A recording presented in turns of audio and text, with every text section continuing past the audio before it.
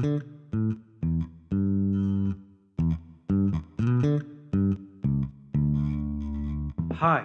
my name's Nick Thompson and I run holisticvet.co.uk. We're based near Bath in England. I'm Dr. Brendan Clark. I'm based at Towerwood Vets in West Yorkshire.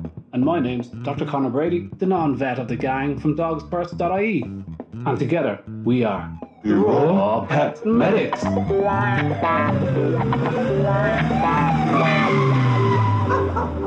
are we doing? Start that with always in the perfect spot. There you go. I was just saying to Bren there, guys, that my room that I'm in is really, really small. Like, I don't even have to soundproof it. I don't have to do anything. I think the sound is pretty good. But people think it's like, it's the box room in the house. But I've tried to be in a few different rooms. Not that I have many spare rooms in my house, but it never sounds as good as being in here. So I like my little cozy cave, and the kids know not to go in when the sock is hanging off the door handle. So, anyway, how are you getting on, Bren? All good? Oh, do you know what? I feel comfort of seeing Rach Mac at the top. Oh, she's always that's first just, out of the traps. Yeah. Brilliant. So, lots of stuff. But I was so itching as well because I've had some great time at the health optimization thing. So, all sorts of stuff looking at peptide and these new peptide biomarkers and things that actually are going to change how we look at medicine and what we're doing, change things. Even down to there's an eye peptide that's being used for humans, also being made for dogs to actually correct where we've got retinal atrophies going on and actually show some amazing changes to the retinas of people, but also of dogs, just by applying eye drops.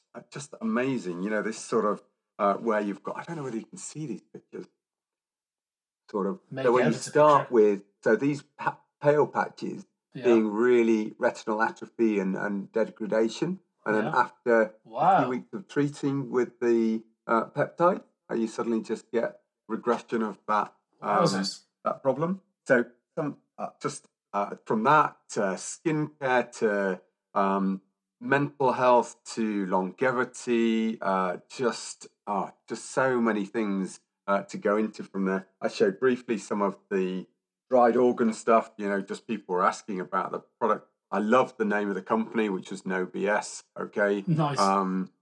But I'd say that's the only bit of the cow they don't sell. Yeah, that's right. Probably they do. There's great things like super healthy coffee. I picked up just because they look at all of the mold markers and things like that, just to stop that getting into their product. They look at how they roast it, all of the levels of pesticides and things like that are being used on the coffees. So they filter all of that out, just all the way through to something that we talked about for ages. And actually one of the questions tonight was about using some of the collagens in their own food. And I'm just, I've got so many things in my office around me. But looking at hydrolyzed collagens, and somebody was asking, they use it for themselves, can they use it for the dog? And I would say, absolutely. Just as with bone broth, you can sprinkle it into the food, you can put it into the bone broth, even if you want to fortify that, you can use it as extra fiber. Lots and lots of stuff. Some brilliant new products from the mushroom side of things. Classic company called Dirtea, so DIRTEA, which do a huge mushroom range for humans that they can be used for animals too. And the list goes on. So I was really, buzzing all the last week. Got so many things to think about and bring to people. But we've got some brilliant questions for tonight. Yeah, we do. But before we get to that, and your weekend, how have you been? What have you been up to? Come on. You've got some what have I been up to? Elaine's been away for 7 days. So, family related, not a whole lot. I'm ploughing into two just incredibly interesting books. I pushed the last one last week. I think that was The Moth and the Iron Lung, and I talked about it on my Facebook page. Check it out. I want to ask you a little bit tonight. You've got to talk a little bit about that. There's just so many massive, like even these following statements, like we think it's all about to do with the polio virus, which is a tiny piece of the puzzle. But they'd say, like, of 900 people with poliomyelitis, which is really just a grain of the myelin sheath around your neurons. It doesn't say why it happened. It's kind of like, say, dermatitis. So poliomyelitis, only a third of them had the polio virus. So as soon as I hear something like that, I go, well, that's a massive problem. That shouldn't be the case. So the whole definition, when they go through the guys that set up this, if for it to be a disease or caused by this, it can't have examples where it's not involved, or And how the guy teases out the book, it lays it out like a detective novel, and then the timeline of everything, and it's just so incredible, and why it only affects children. So how come all other animals came down at the same time in the same little villages where it was happening, but not in the cities? If it was a gut disease, it'd be prevalent in the cities and not in the suburbs. He goes through all of it, so halfway through you're just itching, going, "Oh my God, what is it?" So that book was brilliant. We're doing Q&A tonight without Nick. Nick is off gallivanting at some regen festival, I assume. Groundswell. There you go. Of course, it's a regen thing. Yeah, he loves it. So it's just me and Bren. So Bren, I have a number of questions. Karen's mad into the teas you just mentioned there. The mushroom teas. She gets this pack of really fancy teas, and she's mad into the gym. And she said it's a turbocharge when you drink these things. So I'm going to give them a go. There must be something to it because everyone's talking about it. Did you get the name of a company? So Dirt Tea is the one that, is that all mushroom based, is it? Yeah. It's very much mushroom based. They actually have one of the chefs of MasterChef from about 4 or 5 years ago, who went through a whole sort of health life crisis thing himself, and actually got into biohacking and improving health through nutrition and supplements on their team of actually producing some of their products. So met up with him, absolutely cool. Amazing stuff.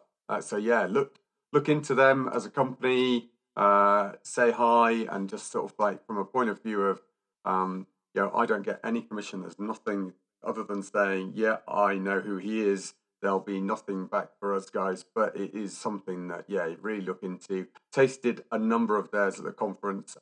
Brilliant. Nice. Brilliant. I'd say you were buzzing at the end of it. So guys, look, I have a number of questions, Bren, and at least half of them are veterinary related. Where will we go? This feels like us blasting back to April when we sort of like went through. Yeah, it does. I've been flexing my brain, ready for this. Will we start with a bile one? How about that? Go on then. Let me hide some of these. Get us into stop the distractions. I can hide this as well. We don't need that. Diana Costa. There we go. Diana Costa. She's a fan. These questions are off Patreon. We'll try to get to those first because it's only kind of fair. My Frenchie was put on Ursofalk, Ursofalk, for elevated liver enzymes. It's like a bile acid type replacement. I assume that's right. While he was on it, I noticed that his GERD-like off and on symptoms completely disappeared. Mm-hmm. So gastrointestinal reflux disease. So that's the reflux, which we mentioned before. They disappeared when he went on to this gastroesophageal reflux disease. Yeah. Okay, gastroesophageal. Okay, of course, because it's going up that way. Yes. It's only because the Americans do it with an E, not an O. Anyway. Interesting. Very good. That's what put me off. Very good. Yeah. Now that he sometimes has the symptoms again, should I supplement him again with ox bile enzymes? And I thought, ox bile? Is that where it comes from? Does it mean he doesn't produce? Does this mean he doesn't produce enough bile if the medicine works? So I got googling ox bile, and my God, it's so interesting. It does so many different things. And if you're deficient in it, it's not something you want to be deficient in. So where are we with all this, Bren? If it helps to get rid of the symptoms, does that suggest that's what the issue is? Can have all sorts of benefits in increasing the absorption of certain nutrients as well.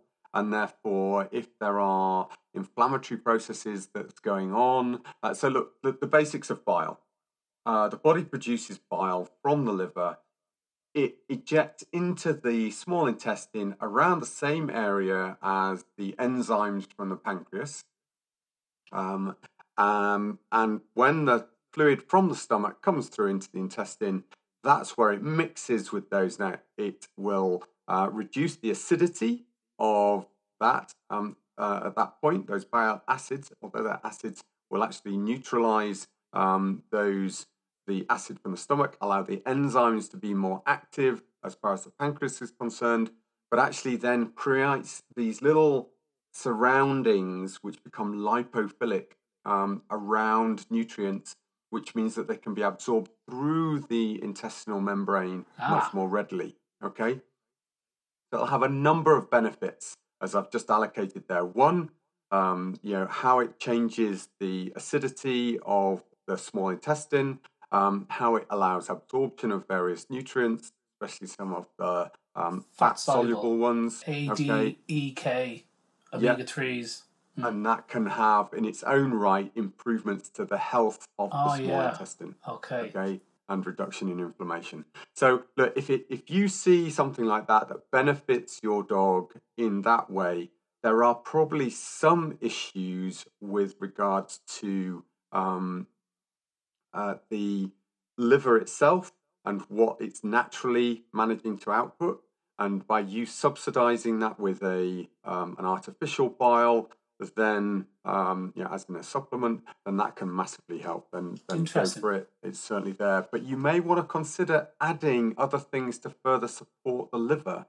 Okay, so some of those wonderful things we talked about, milk thistle ad nauseum in herbal medicine, but there are similar tinctures that you can use. You can mix with chelidonium, and you can mix with taraxacum. That's the dandelion sort of extracts. They can all be really useful alongside Carduus marianus, which is milk thistle. So what is this cause of this GERD? I mean, what when you hear GERD, Bren, where does your mind go? When you hear gastroesophageal reflux, where does your mind go to as to what do you think is going on? I immediately start to think of issues with chronic inflammatory gut disease, including leaky gut, okay, because of inappropriate foods. Often they are carbohydrate rich, and if they're full of lectins, things like that, that can actually increase the leakiness of the gut.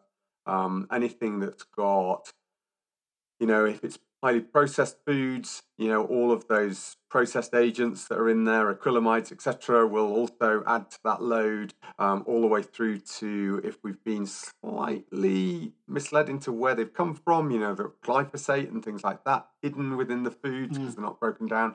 Mycotoxins, so slightly moldy foods, all of those sort of things. I'm thinking about all of that in an inflammatory process. Some people will see it rear its head as pancreatitis. Some people will see it rear its head as hepatitis. Some people will see it rear its head as IBD. IBS. And IBS, IBS, I always think of IBS as the one that's really influenced by the mental stresses, okay, and IBD being the physical inflammatory stresses.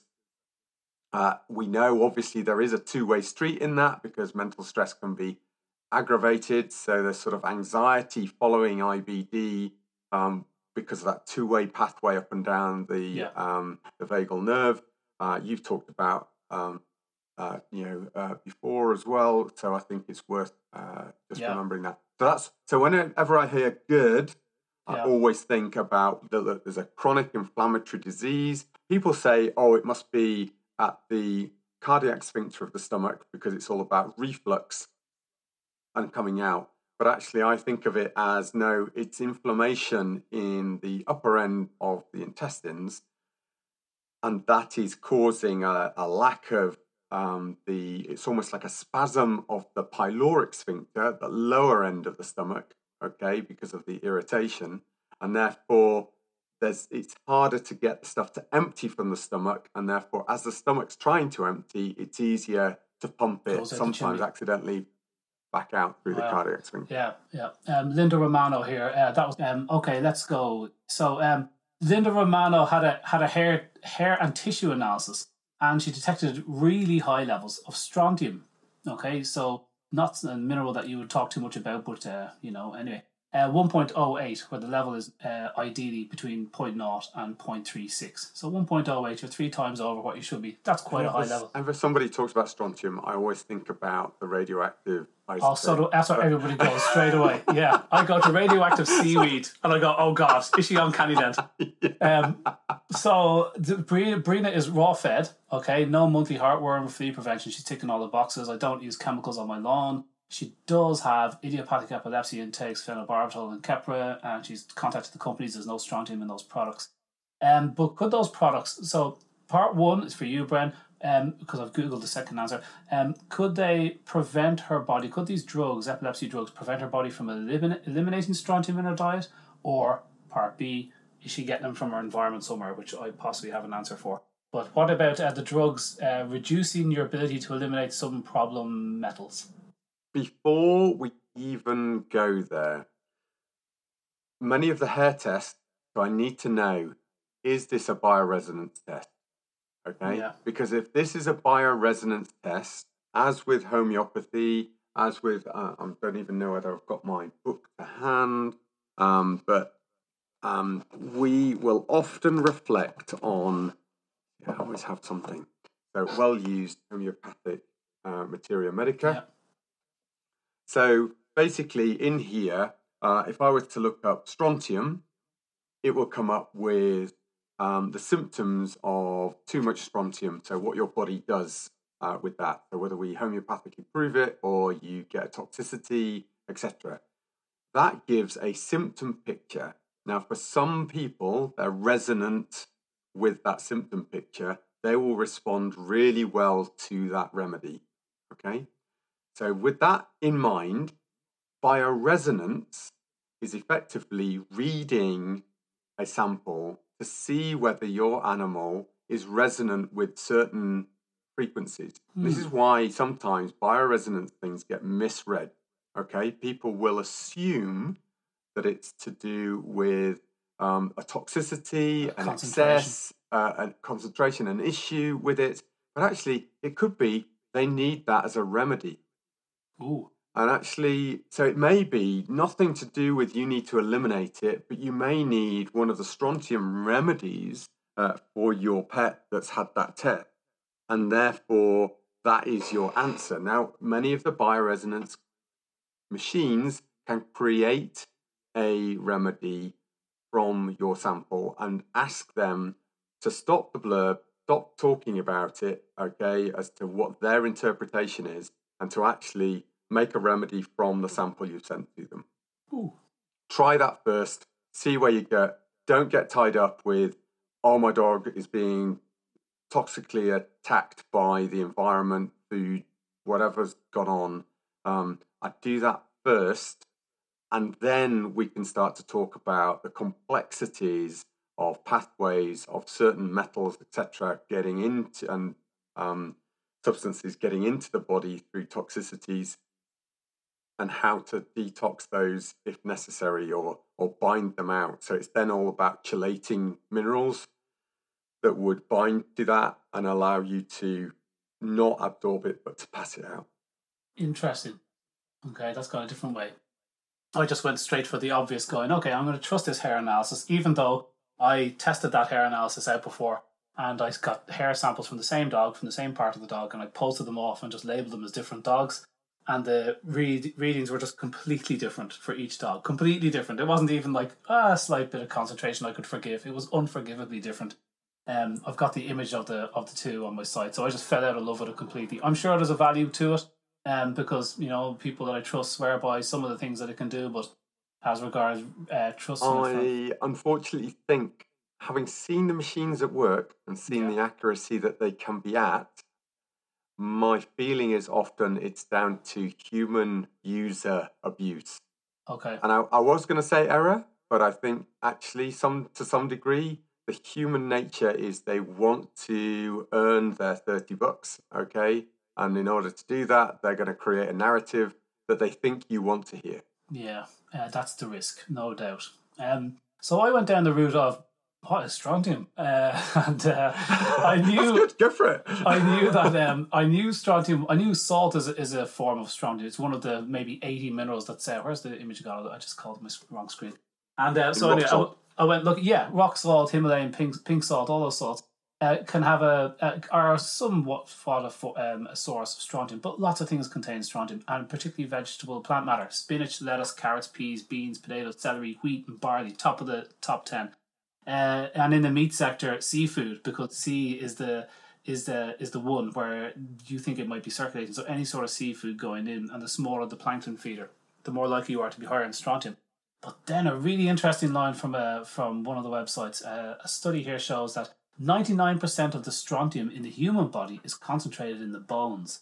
And I thought, aha, you're a raw feeder, you're feeding 10-20% bone content to your dog, and strontium resides in the bones and I thought, wow, okay. So then I went Googling and I thought, okay, is it that intensively reared meat is higher in strontium because the animals are potentially not treated as well and fed, you know, grains and all sorts of crap and possibly used a few chemicals to keep them going and all sorts of stuff? Because I'm not quite sure where the source of strontium is, but strontium loves the soil. That's where strontium lives. So actually, grass-fed cattle are, and I imagine grass-fed cattle bones or lamb bones or outdoor reared meat bones is a very high source of strontium. So there you go. It mightn't be such a negative thing as you were saying. What is this normal for a dog? Who says no? Don't forget what you're feeding today is completely alien to the levels that they have for everything. Everything we know that protein levels in the blood. So I thought, yeah, how much strontium is supposed to be in these dogs that are eating lots of carcass? Because some dogs can eat a lot of carcass. So yeah, that was just my tuppence worth. But very interesting, Brian. Let's move on. Have you got one, Brian, or do you want me to keep going? No, keep going. You've got the list. I think you've got the... I think this is a yes or no answer here. Can someone who is taking chemo treatments for cancer, human taking chemo treatments for cancer, affect their dogs? In particular, could it make a male dog go sterile? Could it make a human go sterile? So the humans taking the chemotherapeutic agent, and she's worried that she's affected her dog's fertility. Wow. Yeah. Look, how you excrete chemotherapeutic agents is obviously something to be aware of. We're acutely aware of all sorts of things coming through in our sewerage from people, what they're taking, from even the hormonal, the birth control pill, the influence of that on what's coming through in our waterways and how that's affecting wildlife. We're talking super microdoses that you'd be perceiving of that. And actually, there are all sorts of possibilities. We'd need to know more about the specific drugs that you're being given. But we know for breast cancer, they certainly do use certain hormonal drugs, and that would affect if your dog is in close contact with you and you're excreting some of those drugs, not just in your urine, but in your sweat and your other influence there. That yes, that could affect a male dog hormone. Okay, just as me taking a female hormone replacement could do the same. Somebody has asked, actually, talking about hormonal influence, about ovarian sparing spays, and if their vet has to do a full spay, i.e. they back out all of a sudden and decide to give a full spay, can dogs have HRT? Yes, they can. Yes, it is something that would be classed as experimental because there's not a lot of work being done on that, but there are things like Incurin, which is an estrogen that can be given in those circumstances. Okay, but that's an aside. So coming back to your question, yes, of course, some of the cytotoxic drugs that you're taking for cancer therapy, again, will be cytotoxic against the multiplying cells. And semen is made, the sperm cells are made from tissues which are multiplying at a massive rate. Okay. And so if you give a cytotoxic drug that will inhibit that multiplication, then of course the fertility of your dog is also going to be affected. And it may be that, again, it's super small doses that you don't even recognize would be a problem, but that actually your doctors are just saying, don't worry, wash it off, it'll go down in the sink, it'll be not a problem. But if your dog is licking your skin surface as you sweat, all of those sort of things, they may be picking up small doses of the chemotherapeutic agent. Should we try to get 2 more done? Let's see. Yeah, at least. I think we should rapid fire the next one. Yeah, okay. I get too enthusiastic about them. Come on. So, Rach Max says the raw holistic movement is continuing to grow, which is great. The worrying thing is that a lot of people are cashing in on the movement, which means there are many so-called professionals, in inverted commas, with little experience, no qualifications, but charging for their advice, which could be questionable and at times dangerous. How do you feel we can protect the community and grow better? How can we protect the community from people who aren't as qualified as they make out? What regulations do you guys feel are needed? It's a tricky one. Wow, it is. I mean, look, I absolutely do see people going online, getting themselves a little certificate that they can print off on a wall. Is that one back there behind you? Just yeah, it's the back of a cornflakes box. Sorry, God, I couldn't resist. Yeah, that's okay, Brad. I can take it. See, I don't have any. That's the point. You don't have any. That's it. I have. Look, yeah, go on. It's really important that actually it's not necessarily just about the subject they're studying. And I totally get if you get a diploma about nutrition, it's not just about nutrition. As Rita said, over-regulation can impede all of the progress in herbal medicine and homeopathy because it's often led then by pharmaceutical drug companies sort of paying for qualification stuff and then trying to influence regulation, and money comes into it. We don't really want that, but I get if you're studying about nutrition and nutrients and looking at FEDIAF as your gold standard and AFCO and that side of things, it sort of takes away from those people that actually have a true understanding of the whole body system and the physiology and anatomy and the medicine side of things. But at the same time, I see just as many, really, highly thought of vets lose that holistic view when they get into nutrition.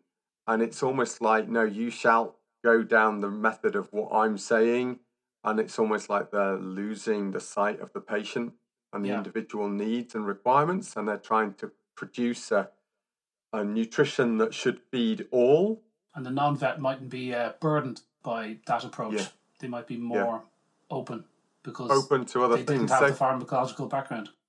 Yeah, so I sort of really agree with Rita. Look, there's a route here that we need to try and impress upon people that if you're qualified in one aspect, be really careful that you're not trying to then eulogize about just that one aspect, or indeed suppose that you know everything about everything else.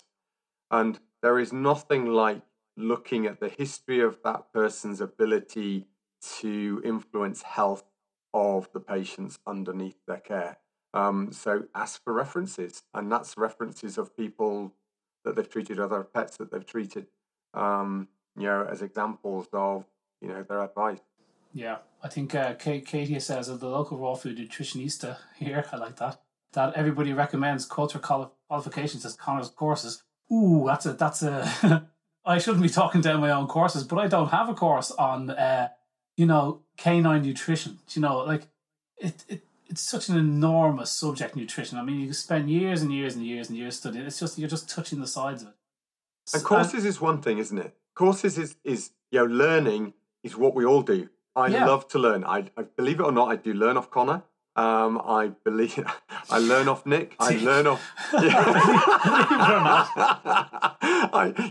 I think that we all should be learning and doing these courses. But qualification is actually when somebody's coming into that, looking at the end results of the knowledge and testing that against, a format that can then be stamped as a certain level of understanding. And unless you've got, a lot of backing of academic universities or something like that, it's doing that sort of checking, that quality control of the qualification, then you've got to say, no, I've done a course, but I've actually not had my understanding of knowledge tested.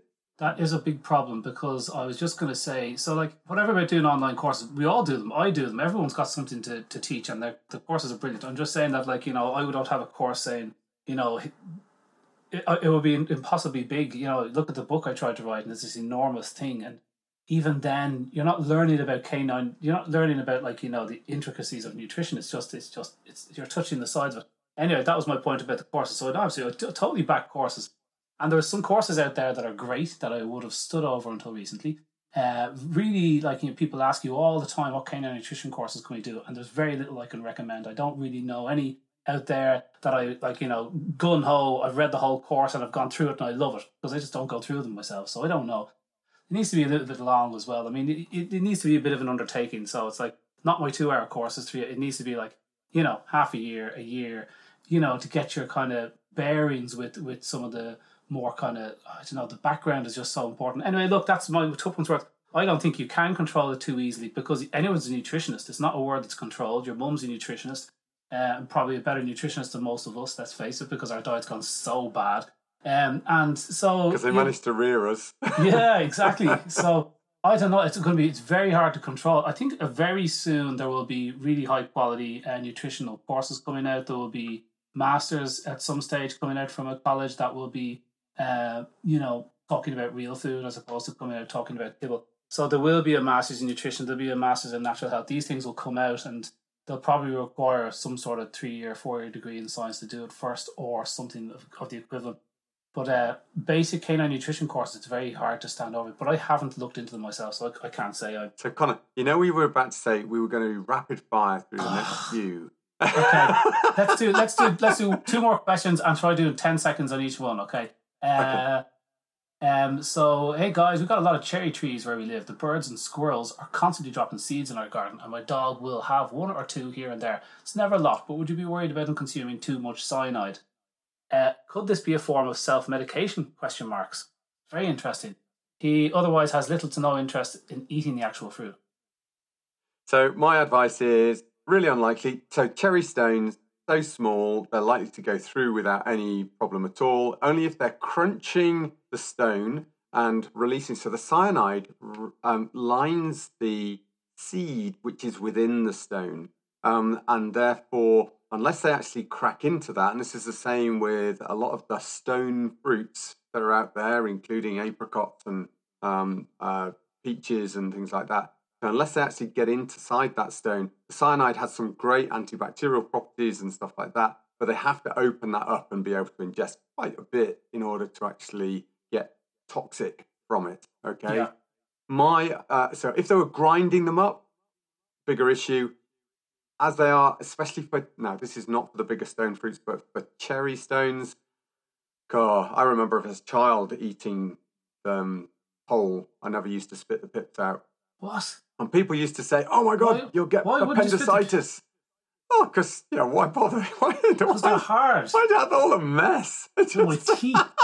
Oh, no, I like spitting them out fruit and then you just swallow the whole thing. I like aiming for things. I once hit a bee. I'm still alive. Yeah, no teeth, mind you. They're all wooden. So here's some of the stats on the amygdalin. Amygdalin is the kind of the stuff you're worried about here. Leads to formation of hydrogen cyanide inside the body. So the red cherries has 4 milligrams of amygdalin per seed. So that's the red cherries you're talking about. The ones that you're really worried about in cherry pit world is Morello cherries, and they have 65 milligrams. So 4 versus 65 milligrams of this amygdalin. So Morello cherries are the worrying one, and studies show you need to eat about 7 to 9 of the pits of a Morello cherry tree, which is probably not the ones you're talking about, to lay you out. So there's lots of studies ground up, exactly. So you're talking about being unfortunately, if you said it was a Morello cherry tree, you go, ooh, that's quite like, you don't need a whole lot of those pits ground up to lay you out. But the normal red cherry pit has 14 times less, which means 14 by 7, which is like, 100 cherry pits to lay out a human. So I think average red cherry trees, probably not that scary, particularly if they're not grinding them. Probably medicinal. Right, should we just boot over to Patreon and do 2 over there? The next one is, I know nothing about this. Do different blood groups have a propensity for different diseases? Oh, that's a gem. Do you know anything about that, Brennan? We'll just ask you something else. You can tell me when we go off air. Yeah, I've got 20 seconds to Google. Because we know about sickle cell anemia, and that's certain blood groups are more predisposed to sickle cell anemia. Ooh, but that'll do. That's an edge. But anyway. Love you. Guys, thanks very much. Patreon.com/RawPetMedics. We really appreciate your help there. If you can, great. And if not, we will be back next week. See you next week. Great. Thanks very much, guys. See you over on Patreon. Cheers. Take care.